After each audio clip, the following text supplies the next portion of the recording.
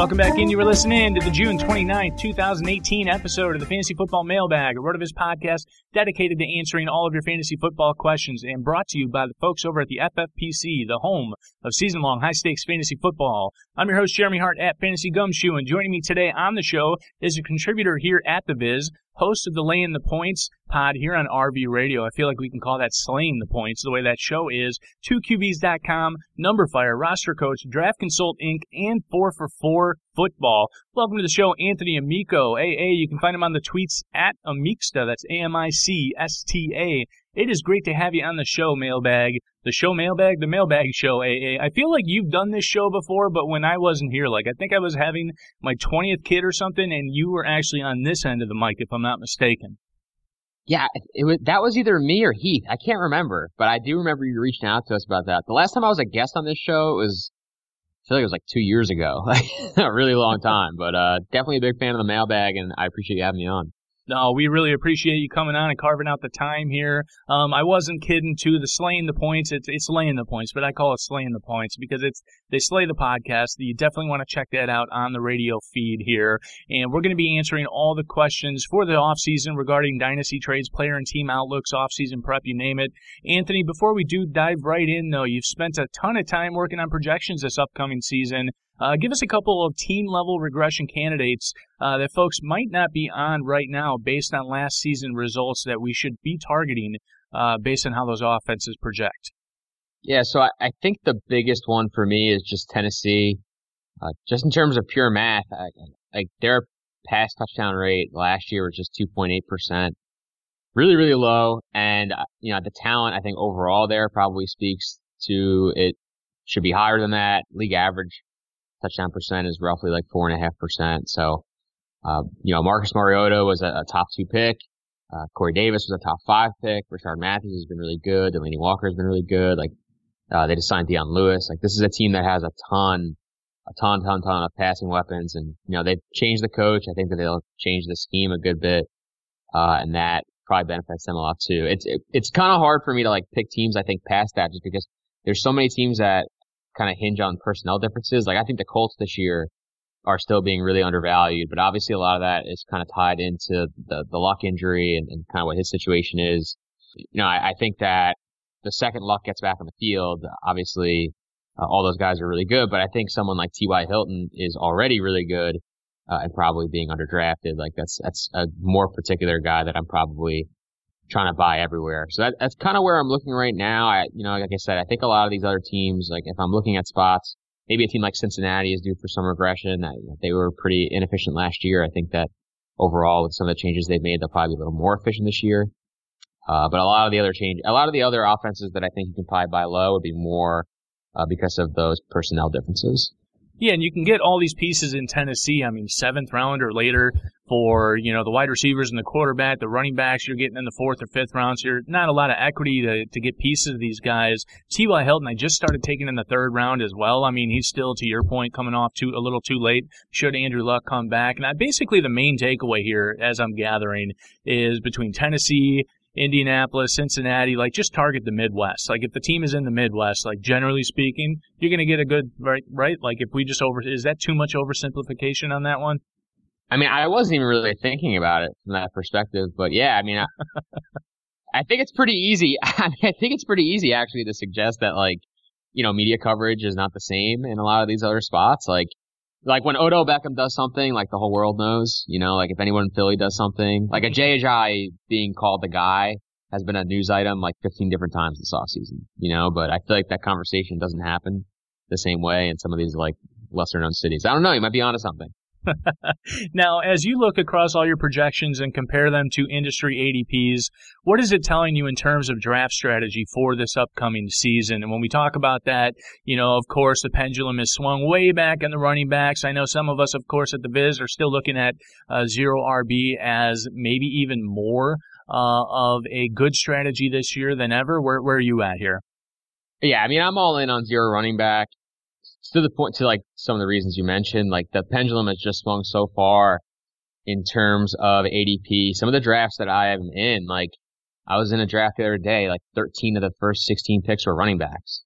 And then, the 12th best wide receiver, like the end of that, WR1 tier. Doesn't come off the board until like the 3rd round, sometimes the 4th round in some of the drafts I'm doing. Like, it's pretty primed, I think, for zero running back right now. There's a lot of opportunities to, not just stack receivers, but stack really good receivers that I think last year would have been like 2nd round picks in like the 4th round, stuff like that. So that's where I'm leaning for sure. And to piggyback off of that, I know you spent some time equating your work into the ever-so-popular Scott Fish Bowl. Can you let the cat out of the bag a little bit in terms of what you intend to do there based on scoring, roster construction, and everything you found underneath the hood as well? Yeah, so Scott, has done a really awesome job, I think, with the scoring this season. Like, huge shouts to him because, I think one of the issues, obviously, in fantasy football is that, like, sometimes we think PPR scoring is too slanted towards receivers. Like, sometimes we think standard is too slanted towards running backs. There's a million reasons, like, for or against many scoring systems. But, what Scott's done with the tight end premium and the PPR and the point per first down, like all the stuff that he's kind of added, it's really created a nice balance, I think, across positions. So, for me, I'm really just going to be playing the injury rates. So that, of course, means zero running back. But I think I'm also going to put a little bit of an emphasis on getting an early quarterback, which I don't typically do. A lot of times, especially when I do zero RB, I'm out targeting an early tight end. But those players get injured a lot as well, and the scoring has made more tight ends viable. Like the guy that I have projected tight end 10, it's pretty equivalent with like a wide receiver 3. Whereas I feel like typically like that 10th tight end in like a more traditional PPR setting is like a wide receiver in like the 40s or the 50s. So I think that there's more tight ends that you can use. So I'm going to maybe take a shot at grabbing one of those quarterbacks with, I would say like a super elite like range of outcomes, like kind of just paying for some of that variance and hoping to get like a really big year. So I have the 101 and I'm going to take Antonio Brown. So I'm pretty fired up for that. Yeah, you're going to get nothing other than consistency with Antonio Brown at the 101. Shocker. And you're going to get nothing other than consistency when you take a look at a 30% discount to a RotoViz NFL Pass through the NFL Podcast homepage at rotoviz.com/podcast. Right now, you're going to want to take a look at the FF Draft Prep. That's Dave Caban's new tools that he has built into the site. So if you are a subscriber, not only to the show, but also on the site, these are all the additional tools and resources and draft dashboards and projection machines all built into the same tool that you're going to have at your fingertips. And all of this really also helps support this pod. You can also support the pod by subscribing to and rating the RotoViz radio channel on iTunes. Do that, you'll be eligible to win a free $35 entry to a league hosted by our friends at the FFPC. Just go to iTunes, leave a review with your name in it, and then listen to future episodes to hear if you are the winner. And also, if you are interested in being in an FFPC league with some of the RotoViz writers and podcasters, email us, rotovizradio@gmail.com, and we'll go ahead and get that set up for you as well. And if you're a fan of this show, this very show right now, and you want to sub directly to the Fantasy Football Mailbag feed, do so. It takes hard work getting the show out every week, so do us a solid and hit that rate button. And last but not least, if you have any questions you want answered on this show with the likes of Anthony and folks that come on every single week, email us. Again, that's rotovizradio@gmail.com, and we'll go ahead and get those answered for you on air. All right, Anthony, let's dive right in, fire up some of these QQs for the week. Here we go. First one, redraft. I'm struggling with wide receiver picks in the 4th when it comes to Alshon, A-Rob, and JuJu. I've been leaning A-Rob more than the others, but thinking JuJu might have the highest ceiling, but not necessarily the overall consistency. How do you approach these wide receiver profiles as it relates to best ball exposure in general? Yes, I think it, first of all, just depends on how many drafts you're doing. Like, if you're a relatively low volume drafter, maybe like 10 drafts or less, I probably wouldn't worry about exposures at all. Like, I would just find the guy that I like, and I would just try to pick the best player, or at least who I think is going to be the best player projectably, in every round, which for me is JuJu. I think that he is probably like a solid receiver 2 right now.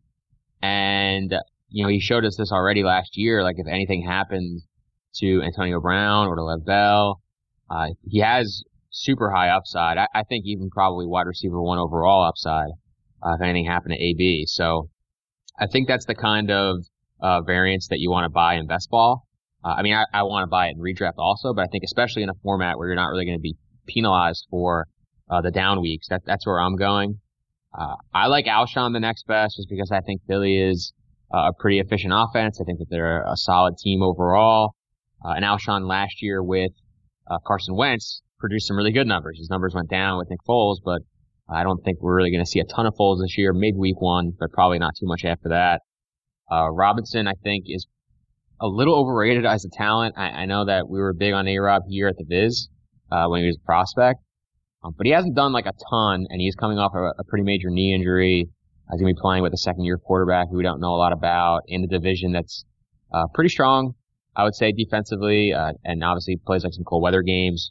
So A-Rob for me is third. So I mean, if I was playing like a bunch of leagues, maybe I'd go like 50% JuJu, 30% Alshon, 20% A-Rob, but I'm typically willing to be a little more heavy on the guys that I like just because I don't know, like I'm playing to win the most money possible, right? Like I feel like if I distribute those selections too much, then I'm kind of just playing at break even. Like I like the opportunity to like, if a guy like JuJu goes off and has a big year, like all of a sudden I have like a crazy ROI. So that's kind of how I play.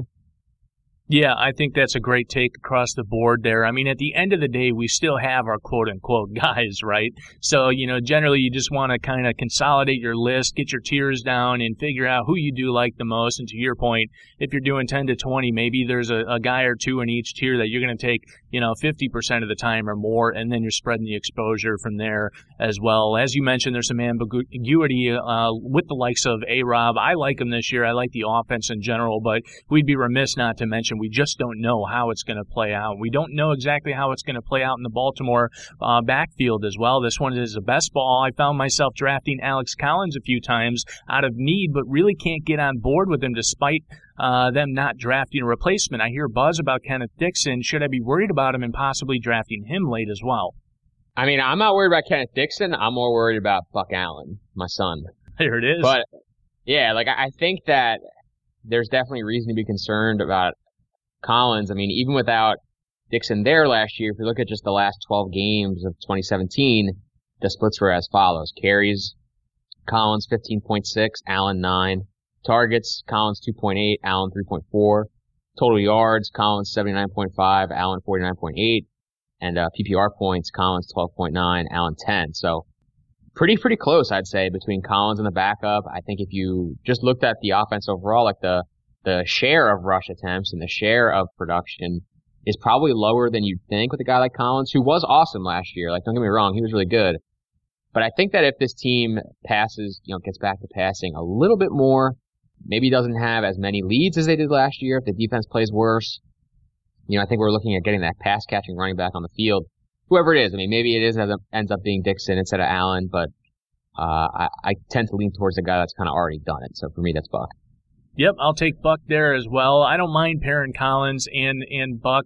It's one of those things where it's like normally you don't want to quote-unquote handcuff or anything like that, right? But, at the end of the day, these are really late-round flyer-type picks, like round 20 in a best ball league, so I'm cool with that. Anthony, what are your best and worst purchases you've ever made? Okay, so this is really tough. So the answers you might find questionable. So first of all, the best was a no-brainer. The engagement ring I gave to my wife when I asked her to marry me, complete no-brainer, best purchase I ever made.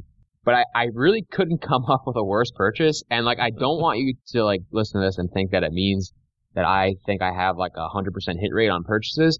I just really don't buy that much stuff. I was trying to think about something I bought that I've regretted it, and I'm I can't even name 10 things that I bought in the last 5 years. Most of the only thing I've ever paid for is food, stuff like that. I don't even really buy clothing. I haven't even bought a pair of shoes in the last 3 years. I just don't spend money on a lot of stuff. So I couldn't really come up with a worse purchase, but probably I think I got food poisoning from a slice of pizza a year or two ago. So I'd probably say that's the worst thing I've ever bought. I feel like it's the RotoVizian answer as well, right? It's just, we're not going to completely just throw money away. We're not going to get things outside of necessity unless it's really, really piquing our interest there. And, shoes. I don't buy shoes unless I need them, right? I think I was wearing the same pair of Adidas for the last 7 years because they just weren't dirty enough to actually replace without having to actually wash them again. And I think I bought another pair of Adidas, shocker, because that's all I buy. And I think that was about 6 months ago. So this pair is probably going to last me at least another 4 years as well because I'm just not going to need them. right? I love it. I love it. And the best part about like being that kind of person too is that like you're so annoying to shop for like your birthday or for Christmas that like the people who love you just like pack it in and get you something that you might need. And then you end up not needing that thing for another like decade. I just need a check. That's all I need. Right? That's all. 100%. 100%. I think we talked about this a couple weeks on the show, a couple weeks ago on the show as well, is that, my mother-in-law wants me to be able to open something. Well, it has to have some sort of gift to unwrap on Christmas Day. Like, no, I just need the check. You don't need to go out of your way. Even with Amazon, you don't need to log on. Like, just give me the check and I'll make it happen. Like, the only downside to that, though, is the check. Like it takes a while for me to actually deposit it into the account, and then some way, shape, or form, the better half ends up with that check or spending it somewhere else. Am I right, or am I right? No, you're right. Redraft, moving on there. Who are a couple late round RBs to draft that won't be a part of a system like 8 touches a game, but can catapult to, say, top 24 status with an injury? I'm trying to create a pool of 0 RB guys I can take late. So not necessarily the Webb scat back that may stay involved, but is there anybody that's catapulting up via injury there coming out of nowhere? Yeah, so I tried to go really, really late on these just because I wasn't exactly sure how late you meant, but I definitely wanted to make sure that these were players you could obtain. I mean, Gio Bernard is probably like the top guy, I would say, with like a really late ADP. Just because I don't think, unlike a guy like a Theo Riddick or like a James White, who I think do have pretty consistent roles in the offense, I'm not positive that Bernard will. Like this, I could definitely see this being the Joe Mixon show early, and I think that drafters are certainly considering that because Bernard is pretty close to like running back 50 in that range, depending on where you're drafting. But if anything happened to Mixon, I think it's wheels up again on Bernard. Like he goes back to being a 12 to 15 carry, 5 target a game kind of guy, and that's that's a good play for me for sure. I really like Chase Edmonds, who probably doesn't get any work at all to start the season behind David Johnson, but was really prolific at the college level, albeit at 1AA. Can do a lot of things, run, catch, probably play special teams too if the team really asks him to. Like, that's someone where I think like if anything happened to DJ, he is like an immediate workhorse. And then two guys going even later who probably don't even get drafted in a lot of drafts, but Robert Turbin is someone that I like just in case he fills that big back role in Indy. I mean, if Andrew Luck is healthy, I think we have to assume that this offense scores points. And, they may not want to give the ball to Marlon Mack or Nyheim Hines in the red zone or in those goal-to-go situations. They may look at Turbin similar to they did with Frank Gore. So maybe not a guy who can be like a top 12 running back, but if he's in that like running back 20 to 30 range and you get him at the end of your drafts, especially in best ball, I think that's a plus EV investment. And the last guy for me is Jalen Samuels, just because I think in the event of a left bell injury, he is most likely going to be on the receiving end of a committee with James Conner. And I certainly like to get those PPR backs when I can. And a huge bonus for me with Samuels is that on a draft, he is listed as a tight end. So you kind of get like a 0 RB target at the tight end position, which to me is like uber valuable because, if you start getting those consistent touches in that slot, I think that's a real league winning opportunity. Good stuff there as well. Yeah. And in essence, you're really targeting these offenses that you think can provide that opportunity like you mentioned there. Like someone like LeGarrette Blount, like I like him, but I think he's probably a little too expensive. But, I do like what I think is potentially happening. We haven't seen much in the past with the successful line, but I think that's getting a little bit better. One more I'll add in, let me get your thoughts on Latavius Murray. I think Dalvin Cook is going really high. We definitely saw the efficiency from him last year, but of course coming off that injury, it's just a high octane offense. I can't imagine that they're going to want to just run him into the ground this season. It's not like Latavius Murray proved he can't do it, so I think he's going late enough that he might have some standalone value like that 8 touches a game in and of itself right now at the start of the season, but then could also potentially become an RB2 as well. Yeah, I really like that. I mean, I don't think I'm not as high on you in terms of like the pre-injury role. I do think that this will kind of be Cook's show, but that offense is going to be really, really good. When you have the 2 stud receivers and the stud quarterback, and a pretty good tight end. Like, a lot of opportunities I think will go the way of the run game there, especially since their defense is so good. So we're talking about a lot of clock killing situations, and if Murray had the opportunity to do that without Jerick McKinnon, I think he would have posted obviously even better numbers than he did last year. So I'm definitely buying that for sure. Good stuff there. We're going back to Baltimore. I guess this is the show of the wire. Next question. I keep looking to Baltimore to find wide receiver value, but can't pinpoint which one to target. How do you see this playing out? It seems trendy to not like Michael Crabtree right now, but how does he not see a lot of volume in this offense? Yeah, I mean, I think it's a really good question, and I think that the volume should go Crabtree's way. I mean, you start looking at some of the other options in the offense. I mean, John Brown has really struggled to stay healthy. Certainly is talented, but probably not a guy that you're going to give a ton of volume to. He's really more of a player that you expect to do things deeper down the field. Willie Snead lost a bunch of work last year in New Orleans, and then they have 2 rookie tight ends. So you're really talking about like the running backs, Crabtree, and like whatever they get out of like this mishmash of players. So like I do have Crabtree for 20% of the targets there. I have him for like $1.25, and that's good volume. I think like the primary reason I wouldn't draft Crabtree right now, or the reason that I'm not drafting him, is just that like a lot of fantasy players are buying the notion that he's going to see volume. Like to take him, you have to take him over someone like Marvin Jones or Sammy Watkins or Randall Cobb. And I just think I like those guys better, especially in best ball where like I think that those guys have like a higher range of outcomes in any given week.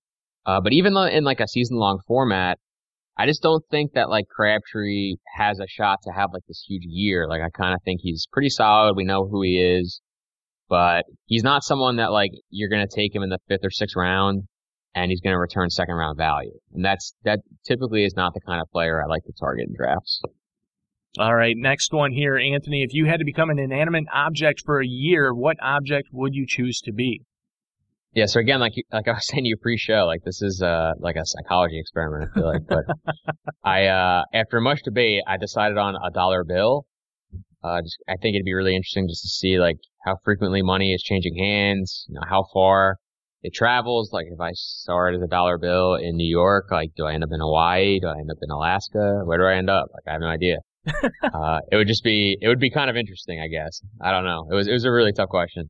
You know what, though? You, I think, inherently are a more positive person than me, though, because you took the positive light of being a dollar bill and the opportunity to travel the world and see all these different amazing places. And when I think of the dollar bill, I think about all the dirty, nasty places that I'm going to have to be in and all the rolled up, dirty snot and nose I'm going to end up. Like, you know where I'm going with that, right? Oh yeah, but if you're a dollar bill, like it's not like you can get sick, So this is true. This is true. Time. But I guess I'm getting other people sick at the same time. Yeah.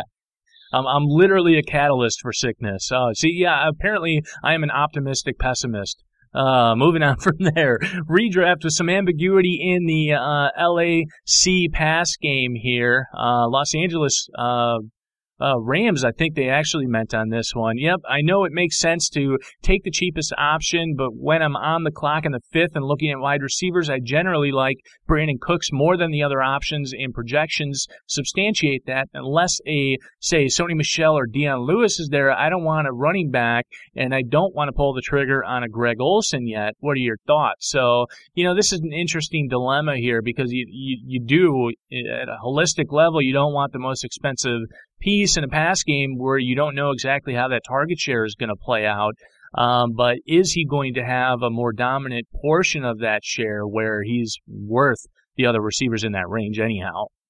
Yeah, I mean, I think that you're certainly getting a discount on Cooks anyway. Like, I think that if we knew that Cooks was going to be the top target in the offense, like, I think he'd be like a 3rd round pick or maybe even like a 2nd round pick. Like, I think he'd be going a lot higher than he is now because it seems like a lot of the issues there is just doubt about like him ending up like Watkins last year. But I think that being in LA like the entire off season pretty much is going to help him, understand the playbook, have good rapport with Goff. Like to me, it's just like a totally different situation than the Watkins situation, especially since it sounds like, they really want to extend him, give him like big contracts, like all those things I think kind of lead to them thinking that he's like the missing piece, not like an add-on. So definitely the best guy there. I think the offense will be good. I think that certainly comes with weekly upside. And again, like kind of like what I was saying with Crabtree, like if we're talking about guys who, like maybe project as like a receiver 2 or even like a high receiver 3, but could end up returning, low end WR1 value, Cooks is probably one of those guys. So I would definitely buy Cooks for sure. Yeah, I'm on the same boat, and it's funny because before I actually dove in and started doing more of these best ball drafts, just in the last month, right? I went into it thinking I'm just not going to buy Brandon Cooks. I like him. I know I cannot compare his role to what Sammy did. It's kind of comparing apples to oranges at this point when you are on the draft board and you're looking in that round and you're looking at wide receivers. He's just, clearly it seems like he's in a tier of itself, in a tier by himself, so to speak. So I'm with you there. Next one here is redraft. Is there any truth to the Elijah McGuire reports, or is that just training camp stuff? I've actually been thinking about Isaiah Crowell and him being a sneaky volume play, but now I'm not so sure. Yeah, so I think ultimately McGuire is going to affect Powell a lot more than he affects Crowell. McGuire caught 130 passes in college. He's really proven in that department. A lot of the buzz out of Jets camp has been that, McGuire's play has maybe made Powell expendable. So I don't really think that he's going to impact what Crowell does. Crowell got paid a pretty good chunk of change. I think that he's going to get his touches. Granted, I think that they will primarily be on the ground, but I definitely think that he's going to get the lion's share of the carries, and I think that he is going to get most of the touchdown opportunities. So I think that you're still all right. Like if you're targeting Crowell as a sneaky volume play, I think that's totally fine. Very good. All right, the next one here is the FMK for the week. This is the 80s movie series edition. All right, we've got Police Academy, Nerds, and The Karate Kid. So I'm actually going to toss this back to you because I've only seen Karate Kid out of these 3 movies. You gotta be kidding me! Like I think we're the same age bracket, if I'm not mistaken. Like we're basically both old, right? Like I've got a bunch of kids. You coach a bunch of kids. You can say we're young because you're the positive. You're the positive guy, right? But so you're saying you've only seen The Karate Kid and you've never seen Police Academy or Nerds? That is correct. Oh, Anthony, we're gonna have to change that. Like I'm going to fly to Jersey and we're gonna go and watch Police Academy. Like I'm actually going to pin you down and make sure you watch Police Academy. So, all right. Well, so I will go ahead and despite saying that, I will go ahead and kill Police Academy only because there's a couple of characters in there, Proctor being one of them. There's like the good cop, bad cop, right? And it just gets a little played out from the series from the first one all the way through, I think, Police Academy 5 when they're in Miami there. So the storyline gets a little old. The Blue Oyster, always funny, but, they needed to find some new material here. I'll go ahead and F with the Nerds there because, it's a great storyline. There's a group of nerds ultimately that go in and create and join their own fraternity because the frats won't actually take them because they're just a bunch of nerds, and you got some dude named Ogre yelling nerds, right? And so it's funny and it's good, but you just can't really take it home to mom. The Karate Kid you can take home to mom though, because at the end of the day there are life lessons involved there. You're learning about the yin and the yang and what you should and should not do. And you've got a coach, a mentor, a relationship involved there. Plus you've got a new romantic love story every single, time. So I don't know. At least give me your premise on Karate Kid. Like, am I off base there? I feel like when I go back and I watch it, it probably does suck as a movie at the end of the day, but most of the movie series from the 80s suck. They're just nostalgic at this point. So, first of all, I'm happy that I've seen the best of these 3 movies. No, I like Karate Kid. I think Karate Kid holds up. Like, I don't know, like, there's a lot of lessons there for, like, the younger group, and then for the older group, it's like, I don't know, it's good to go back and kind of remember a guy basically just kicking ass because it's cool, because it's the right thing to do, and Cobra Kai and all that stuff. I don't know. To me, it holds up. I like it for sure. I haven't seen the Cobra Kai web series. I actually heard it is surprisingly good, so I'm going to have to go and check that out. But what did you think? Did you see the remake of The Karate Kid? The Jaden Smith one? Yeah. I don't think I saw all of it, only parts. I'm a little loyal with some of these things. Like when I heard that he was like coming out with a new Karate Kid and stuff, I was like, I don't know. I don't like redoing the old plots and stuff. Like I think that's like the one old man thing I have in me. Fair enough. Well, I'll still give it to the original anyhow. And we'll move on from there. Dynasty, just like the Karate Kid being a dynasty. Is there any chance to Jamon Moore, and can he realistically take on a role in Green Bay with Geronimo Allison running as the 3 according to training camp reports? I'm only 20 roster spots deep in most of my dynasty leagues and might find more value churning that roster spot in the mid-season after Jeff Janis. Not sure if anything actually transpires there. So, I mean, I think in 2018 it would probably take an injury to someone, probably Randall Cobb, but possibly Allison or Jimmy Graham for him to get like real run this year, but certainly possible past this year. I mean, Cobb is entering the final year of his deal. I'd imagine that he does not come back. It's not like he's been so good that like the team would want to pay him and retain him. Graham is obviously getting older. Like I think he's pretty close to done as it is. So I think there's going to be a big opening on that team starting in 2019 behind Devontae Adams. And, if you buy Jamon Moore now, like maybe he doesn't have like a huge breakout in 2018, but he certainly has the best chance out of all the guys they drafted to be, a high snap player in that offense in 2019, and that definitely has value with Aaron Rodgers.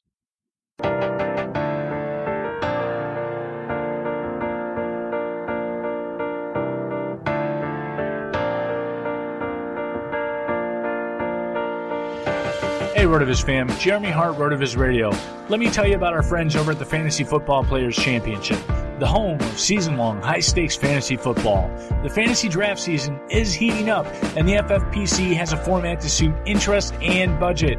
Whether you like best ball or superflex or classic managed leagues, there are drafts daily with entry fees starting at just $35. Jump into a slow or a live draft today. If you like Dynasty, the FFPC has almost 200 active Dynasty leagues with entry fees starting at just $77 and going up to $2,500. And here is something incredible.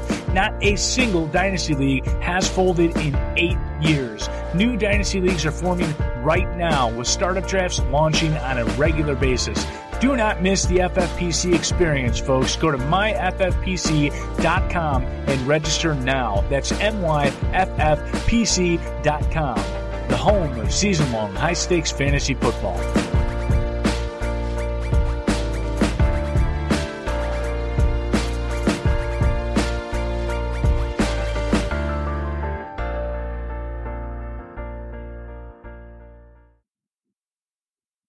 All right, jumping right back in here. Hey, guys, I've been listening to and reading a lot of evergreen content, and I have a question about wide receiver breakouts. How much of what we saw 10 years or even 5 years ago is applicable today, given the changes like positionless football? You talked a little bit about it last week on the show, and it got me thinking. I know there are sample size issues, but would it not make sense to also keep a running tab of 2016 as quote-unquote year one and somehow weigh that against the traditional 10-year sample? What say you?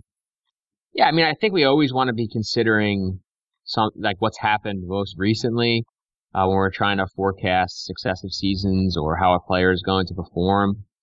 But, I mean, those sample sizes are just way too small to draw major conclusions from. Like, I really like 5-year samples for a lot of league-based trends. I think that helps to keep things a little fresher than like a bigger sample, but also doesn't crush the sample size.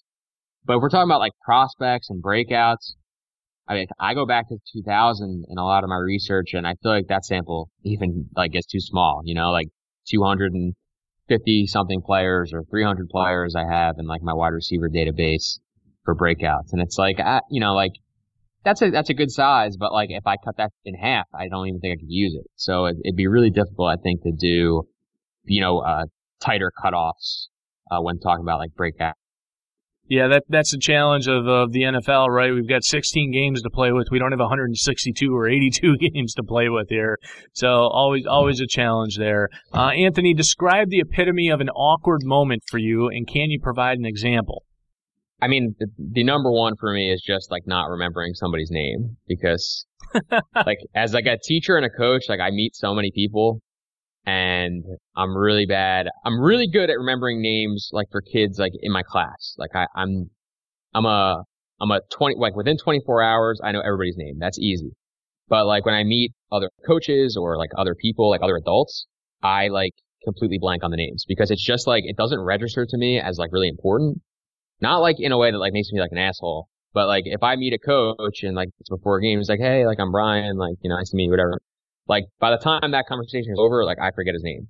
So like it sucks when like you run into that person later on and they're like, hey, Anthony, like good to see you. And I'm like, hey man, like this is like hopefully like the only way you like escape that situation positively is if somebody else is with you and you can just be like, hey, like, you know, this is my wife, you know, whatever. And then like typically then like the person's like, oh, I'm Brian, you know, nice to meet you, whatever. Like then you kind of get out of it. But for the most part, that's like the nut low for me. It's just forgetting somebody's name and feeling like a huge dick. Yeah. I'm with you there 100%. It's funny because I'm the same way. Like I can see a face and remember the face for as long as I'm alive probably. But I'm also just horrible with names. I don't know why. I mean, I do have a theory. Like, I feel like, you know, when you see a face, and I don't know, maybe I'm just a face person versus a name person.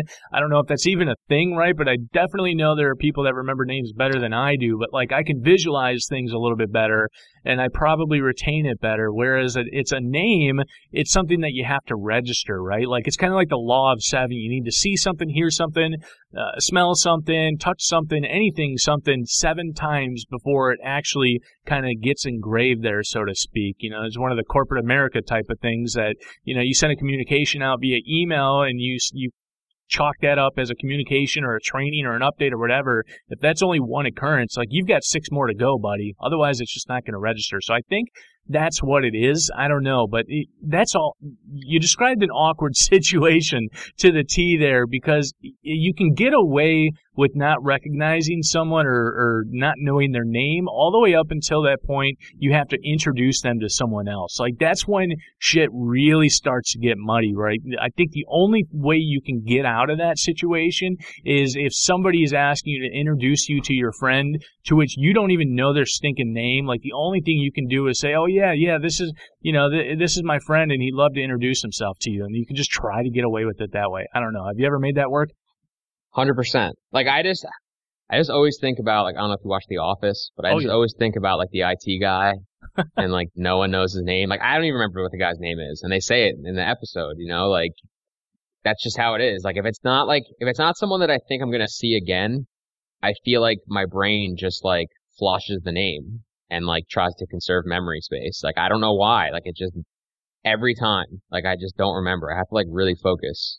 I feel like I also belittle myself in the beginning as well, right? Because what I'll do is I'll meet somebody new and I'll say, and forgive me, what'd you say your name was again? And then I would repeat it back a second and a third time, and I'd say, I apologize. I am very horrible with names, so I'm just saying it 3 times right now in case I forget it later. And I've also at least planted that seed, so if I do get caught up later, they at least, hopefully they remember me as less of a prick because I at least planted that seed early, right? Yeah, I like it. That's definitely plus EV. All right, Dynasty, is it possible Jake Butt is a sleeper this year? And if so, should I be selling or buying? I wasn't a fan coming out, but they've been devoid a tight end, and he may have opportunity. Also, any additional thoughts on Luke Wilson? I mean, I think that Denver is a wide receiver-heavy team right now. They have Demaryius Thomas and Emmanuel Sanders, 2 really productive veterans over their careers. They just drafted 2 guys in the top 100, Cortland Sutton and Deshaun Hamilton. So I don't really see Butt getting, you know, a bunch of targets this year. I'm thinking, you know, 2019 at the earliest if they get rid of, you know, the veteran receivers. So, I mean, if someone is willing to give something meaningful for him right now, I would definitely sell. I mean, to me, like in Dynasty, assuming this is like a start 1, tight end Dynasty league, like if those guys don't have a shot to be a tight end 1, that they're not even worth having on your roster. Like, I would move them for anything of value just because I think that position has so much turnover, year over year. That's kind of like how I feel about Wilson. Like, he's average. Like, his 2018 outlook is better than Butts, but like he'll score some touchdowns. He'll probably be pretty efficient. But again, it's like a wide receiver heavy team. Their top 3 receivers are probably their top 3 target getters this year. And they also have good pass catching running back in Theo Riddick. So I don't think that he's going to really be super productive either until, maybe next year they cut a Marvin Jones or, the offense changes a little bit. But I just don't really see it for either of those guys right now. Yeah, with you there, and specifically on Wilson as well. Like, I definitely liked him as an arbitrage type of play in the past, and I think, if you want to draft him in in a best ball league as a third tight end, I think I'm fine with, right? But them getting rid of Ebron was more a cost thing, a salary cap thing, and not a testament to a lack of Ebron production, but just how their system is. To your point, you got 3 wide receivers. If they're going to turn that running game around like they want to, they have bolstered up that line. There's just not enough scraps left for somebody like Luke Wilson. So I think they just realized that and went for the cheaper route as well. Dynasty, Corey Coleman or Sterling Shepard long term, which one has more trade value? I mean, it pains me to say, but I guess it's Shepard at this point. I mean, he certainly has the most trade value right now. He's the only one of those 2 guys that's really done anything. I think that Shepard is probably a little overvalued, but history is not kind upon players who go through their first 2 years and do nothing, especially as first round picks like Coleman. So I think it's probably Shepard here. I don't want to say Shepard though, oh gosh, you're right, but there's got to be some sort of exception made for a wide receiver that, got a little bit injured, was just in a putrid system, putrid offense, and in Sterling Shepard long term, right? Like, he's always going to be stuck behind OBJ as long as he's in New York. Like, Eli is Eli. When they get another quarterback, it's going to be even worse because apparently they don't even think they have a problem at quarterback, and they think they can draft a running back second overall. So just maybe Corey Coleman does get traded and lands in a better spot, but I don't know. I guess if that happens, he's still going to be buried behind somebody else anyway. So, I don't know. I guess I just cornered myself back into Shepard, and I don't know. I don't like it because I have too many Coleman shares. All right, moving on here. Anthony, if you could eat dinner with anyone in the world, past or present, who would you break bread with, and what would you eat? Yeah, so again, I'm not a super cultured person. I'm not really, the best at, I feel like a lot of people, you ask this question, they'd be like, oh, I'd want to spend a dinner with, George Washington or the guy who invented Facebook or something, I don't know. But, I think I'm just trying to have a really good time and enjoy the moment. So for me, I think I'm going with JuJu. The brand right now is so lit for JuJu. It's unreal. I just know that, we could eat anywhere. I don't even need to name a food. Whatever he thinks is good. He's obviously buying. So, the best sushi place around, the best hibachi, whatever it is, we go, we'd eat, we'd go out, we'd have fun, it would be lit, we'd probably be on his YouTube, it would just be a lot of fun. Play some Fortnite. I'm trying to have a good time. I feel like JuJu is easily my best athlete, my favorite athlete right now. Just a lot of fun, all about the brand. So I'm gonna go with the uncultured swine response and say him. Hashtag brand, hashtag uncultured. Now I love it, but I must say though, you mentioned hibachi, you mentioned sushi, that inherently makes you cultured. I mean, maybe, I guess. I mean, if enjoying good food makes me cultured, then I am cultured as fuck. I love good food. I'll eat anything. It's like I said, it's the only thing I really spend money on. My wife went to Hawaii for a week, with some of her college friends, and the only thing I did is I went out to nice restaurants that we usually wouldn't go out to together, and then I just tried all these different foods and stuff. That's my thing. So if that makes me cultured, then I'm cultured. I'm in. Yeah, that actually sounds glorious. Your wife went away for a week, and you got to have all this amazing food. I'm very, very jealous right now. Only play. Better season. All right, here we go. Lightning round. Better season. LaShawn McCoy or Christian McCaffrey? I'm going to go Shady here. All right. Marcus Goodwin or Sammy Watkins? Give me Watkins. Alex Collins, Derrick Henry. This was really tough because they are back-to-back in my projections, but I'm going to go with Henry. Very good. Tyrell Williams or Ted Ginn? The Gazelle, not close. The Gazelle. Trey Burton or Jack Doyle? Yak Doyle, please. Mike Williams or Jordan Matthews? Come on, man. J-Matt. J-Matt. Like, that's such a setup. It's obviously J-Matt. You knew I had to throw that one in the show sheet for you, right? Like, it's not even close. Oh, jeez. Javorius Allen or Corey Clement? I mean, just based on some of the stuff we were saying before, I'd say Buck. Yeah, with you there. I'm going with Sammy. I'm going with, I'm going Sammy, Collins, Gazelle, Burton, Matthews, and Buck. That last one is tough, right? Like, I don't know what to expect, if anything, from Sproles. I don't know. I haven't wrapped my finger around Philadelphia there, so I'll go with Buck there. Take a favorite or popular movie, change one letter in the title. What's the new plot? What's the new name of the movie, and what's the new plot about? So I went with Pulp Friction. I know it's not the exact rules you gave me, but I added a letter. Just one letter, though, so I feel like it still abides by the same idea. And Pulp Friction is just a documentary about how orange juice is made. So maybe there are some secrets about the orange juice industry we don't know. You know, maybe this kind of ends up being like Super Size Me or something. You know, like we end up finding like a guy, all he does is drink orange juice for 30 days, and we see what happens to him. He turns green or something. Like, I don't know, like all kinds of stuff. But that's Pulp Friction. You know, it's funny because I think the first show of this season, I used Pulp Friction as an example. That very title, Pulp Friction, myself, only it was about John Travolta's friction as it relates to Uma Thurman and trying very hard not to go to bed, I'll say, with Marcellus Wallace's wife. And it's pretty unsuccessful, and it turns into kind of like a true romance story from there. I think... That sounds a little more saucy than mine. Yeah, but you know what? Like, I would much rather learn about the intricacies of how pulp is made with oranges. I don't know. That's just me. I mean, I want to know how they... I don't mean to belabor the point, but like, you know, they have like the orange juice that's like has like added calcium and stuff. Like, I want to know how they do that. Like, how are you getting extra calcium in there? Like, it's not milk, you know, like it's not like, how do you get calcium into orange juice without changing orange juice? Like, I don't know. Oh, they're 100% changing orange juice. Like, that's not actually 100% orange juice, right? There's no way. No, probably not. I mean, the whole thing's most likely from concentrate anyway, so I don't know why it matters. All right, Dynasty. Tevin Coleman and Amari Cooper, or Joe Mixon and Stephon Diggs? So this is pretty tough because I think that the Diggs side probably carries more trade value in like most fantasy circles. So if you're just trying to get like the most value out of the trade, it's probably that side.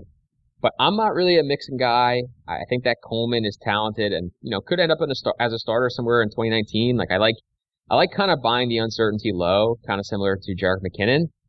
So I'm going to take the Amari side. You know, Cooper's still like a top 12 dynasty receiver for me. And I'm just going to ride my boy. Yeah, it is tough. Like, I want Tevin Coleman and I want Stephon Diggs, but I can't have it that way in this trade. So yeah, I will, oh gosh. I think I'll take the Mixon Diggs side just because I'm a little bit more, I don't know, I worry a little less about Diggs than I do about Cooper just for the immediate next 2 to 3 years. I don't know if I should. But yeah, geez, I don't even kind of see the point of a trade like this though, right? Like, what are either team kind of getting out of this trade? Like, is this just a personal preference? Like, I like Cooper more than Diggs and you like Coleman more than Mixon, so let's go ahead and trade them? Like, I just don't see any positional needs or gaps that are being filled, so I don't know. No, you're right. It feels like a lateral move. And, like, to get the bump, you're basically, like, trying to get the bump. I really want Cooper long term, so I'll trade, like, some immediate volume with Mixon for Coleman, but, yeah, like, it's... Like we said, like, I like both receivers, so I wouldn't want to, like, make that trade. Like, I wouldn't want to give up the equity. I'd rather just try to move Mixon in, like, some other deal to try to get probably another receiver because I'm that kind of guy, but yeah. There you go. All right, your most successful hot take ever, and, of course, your biggest whiff. So I think my best hot take was, like, 2 years ago being, like, all into Dak. I don't even know if I had, like, an official Dak take. I know that there were a bunch of quarterbacks that I said he would be better than. And he was better than many of them. So, like, I think being in on Dak was probably my best take. And my biggest whiff is probably Devontae Freeman. Like, because I didn't like just whiff once. Like I whiffed over and over and over. Like, you know, like the Marshawn Lynch thing where he's like, you know, run through a motherfucker's face like over and over and over. Like that is like what Devontae Freeman did to me. Like he did it to me in season long leagues. He did it to me in DFS. Like every week for like a month and a half. Like I would not play this guy in daily fantasy. Like I would not trade for him in season long. And he just smashed over and over. And I was just like, no, he's not good. He's not good. He's not good. Coleman's better. Coleman's better. And like, you know, it's 2018 and he's still the starter and still probably an RB1. Like that's just a complete and utter L. Yeah, it's the irony of just digging in so deep into these prospects when they're coming out, and it's I guess whatever they call a paralysis by analysis, right? Like I still think Tevin Coleman is much better than Devonta Freeman, right? Like maybe not stylistically, but who cares, right? Like at the end of the day, like it's tough to get past some of this stuff, especially when it gets compounded by, you know, confirmation bias, and then like the minute you hear a piece of news that maybe is just an iota of negative or anything, like we're humans in nature. We take it, we grasp, we hold on to it, and then we run with that because that's how we were initially thinking to begin with, right? 100%. I think that's called anchoring. I could be wrong. If you're a psychologist and you listen to the show, email the show, rotovisradio@gmail.com. Let us know what that's called. Yeah, it took me like 2,300 words to just say anchoring, huh? No, it's fine. You're the host. We want to hear you. It's okay. All right, last but not least, too early, sizzling hot take for the 2018-19 season. Pat Mahomes is going to be a top 5 quarterback this year. I've said that on a couple other shows. Like I think that the weapons are too good. Sammy Watkins, Tyreek Hill, Travis Kelce, Kareem Hunt. I don't know if there's another team out there that has, you know, a better and more complementary set of weapons.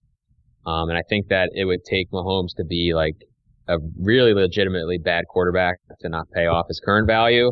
And I think that if he's good, which I do think that he is, you know, he's going to be a top 5 guy. Would you go as far as saying top 3? I mean, do I have to make it to quantify as a hot take? Because I will. Like, I mean, like, I'm not like projecting that, obviously, but yeah, I mean, like, I don't know. Like, if I was looking at guys who have like huge ceilings, like obviously Rodgers always has a big ceiling, Cam always has a big ceiling, but like past that, like I'm probably going with Mahomes. Like Russell Wilson has to deal with Brian Schottenheimer's bum ass. Like Luck is coming back from an injury. Like Brady's older. Like sure. Mahomes top 3. I'm in on that. Boom. There it is. All right. That's going to do it for this week's episode of the Fantasy Football Mailbag, a RotoViz podcast dedicated to answering your fantasy football questions. If you have any questions you want answered on the RV Mailbag, submit them via email, rotovizradio@gmail.com, or on Twitter. That's at RotoVizRadio. Use the hashtag RV Mailbag. Anthony, my man, many thanks for carving out the time and coming on the show. Any last-minute plugs?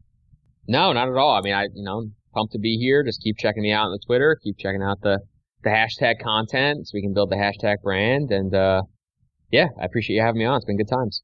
No, always my pleasure indeed. And if he forgets your name out there in the Twitter sphere, don't take it personal. We're just those kind of people. But make sure you follow him at Amicsta. That's AMICSTA. And don't forget to rate and review the show on iTunes. It means a lot. I'm Jeremy Hart at Fantasy Gumshoe. Okay, bye.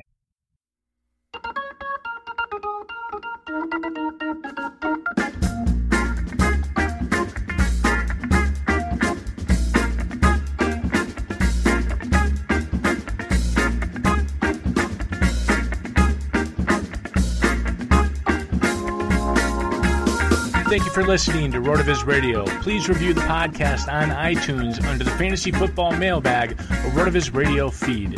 Contact us via email, rotovizradio@gmail.com. We'd love to hear what you think, so follow us on Twitter at RotoViz Radio and at Fantasy Gumshoe.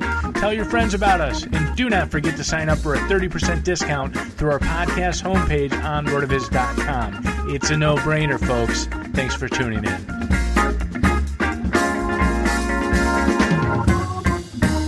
All right, 3, 2. Actually, hold on a sec. My cat is whining. I don't want you to. I don't want it to be over the show, so let me just move him quick. You can have her on the show. She can do the analysis. That's fine. Probably be better. I'm here, sir. do have a friend, though, who his cat, he literally named him Monster. He's more like a Rottweiler, and for the life of me, I am not allowed to go in that house without that cat trying to attack me. It doesn't make any sense. I mean, he sits by the front door waiting for people to hiss at. Like, I don't know what happened to this cat. It's pretty funny. Maybe I'll put this in the outtakes because I know he listens to the show, and he'll be pretty pleased to hear Monster gets an appearance at the end there. But, yeah, I don't think they beat their cat. I don't think so. Yeah, Jersey. Yeah, Nice. the good part of Jersey though, like by like the woods and stuff, like it's pretty peaceful. Woods and stuff. You got to go to the woods to be the good part in Jersey, huh? Can you imagine actually naming yourself a situation? Like that in and of itself is a situation. Makes me very uncomfortable. Meatballs, get out of here. I'm here, sir. Nerd. Yeah, so again, like, I'm not a super cultured person. I'm not really, like, the best at... Like, I feel like a lot of people, like, you ask this question, they're like, oh, like, I'd want to spend a dinner with, like, George Washington or the guy who invented Facebook or something, Like, I don't know. But, like, I think I'm just trying to have a really good time and enjoy the moment. So for me, I think I'm going with JuJu. Like, the brand right now is so lit for JuJu, like, it's unreal. Like, I just know that, like, we could eat anywhere. Like, I don't even need to name a food. Like, whatever he thinks is good. Like, he's obviously buying. So, like, the best sushi place around, the best hibachi, like, whatever it is. Like, we go, we'd eat, we'd go out, we'd have fun. Like, it would be lit. We'd probably be on his YouTube. Like, it would just be a lot of fun. Play Fortnite, like... I'm trying to have a good time. I feel like JuJu is like easily my best athlete, my favorite athlete right now. Like just a lot of fun, all about the brand. So I'm gonna go with the uncultured swine response and say Henry. You mentioned hibachi, you mentioned sushi. Like that inherently makes you cultured. I mean, maybe, I guess. I mean, if enjoying good food makes me cultured, then I am cultured as fuck. Like, I love good food. Like, I'll eat anything. It's like I said, it's like the only thing I really spend money on. Like, my wife went to Hawaii for like a week with like some of her college friends, and like the only thing I did is like I went out to like nice restaurants that like we usually wouldn't go out to together, and then I just like tried all these different foods and stuff. Like that's my thing. So if that makes me cultured, then I'm cultured. Here, sir. Nerd. Mike Williams or Jordan Matthews? Come on, man. J-Man. Like, that's such a setup. It's obviously J-Man. Run through the motherfucker's face, like, over and over and over. Like, 2,300 words should just say anchoring. Man, that's a wrap. Nerd.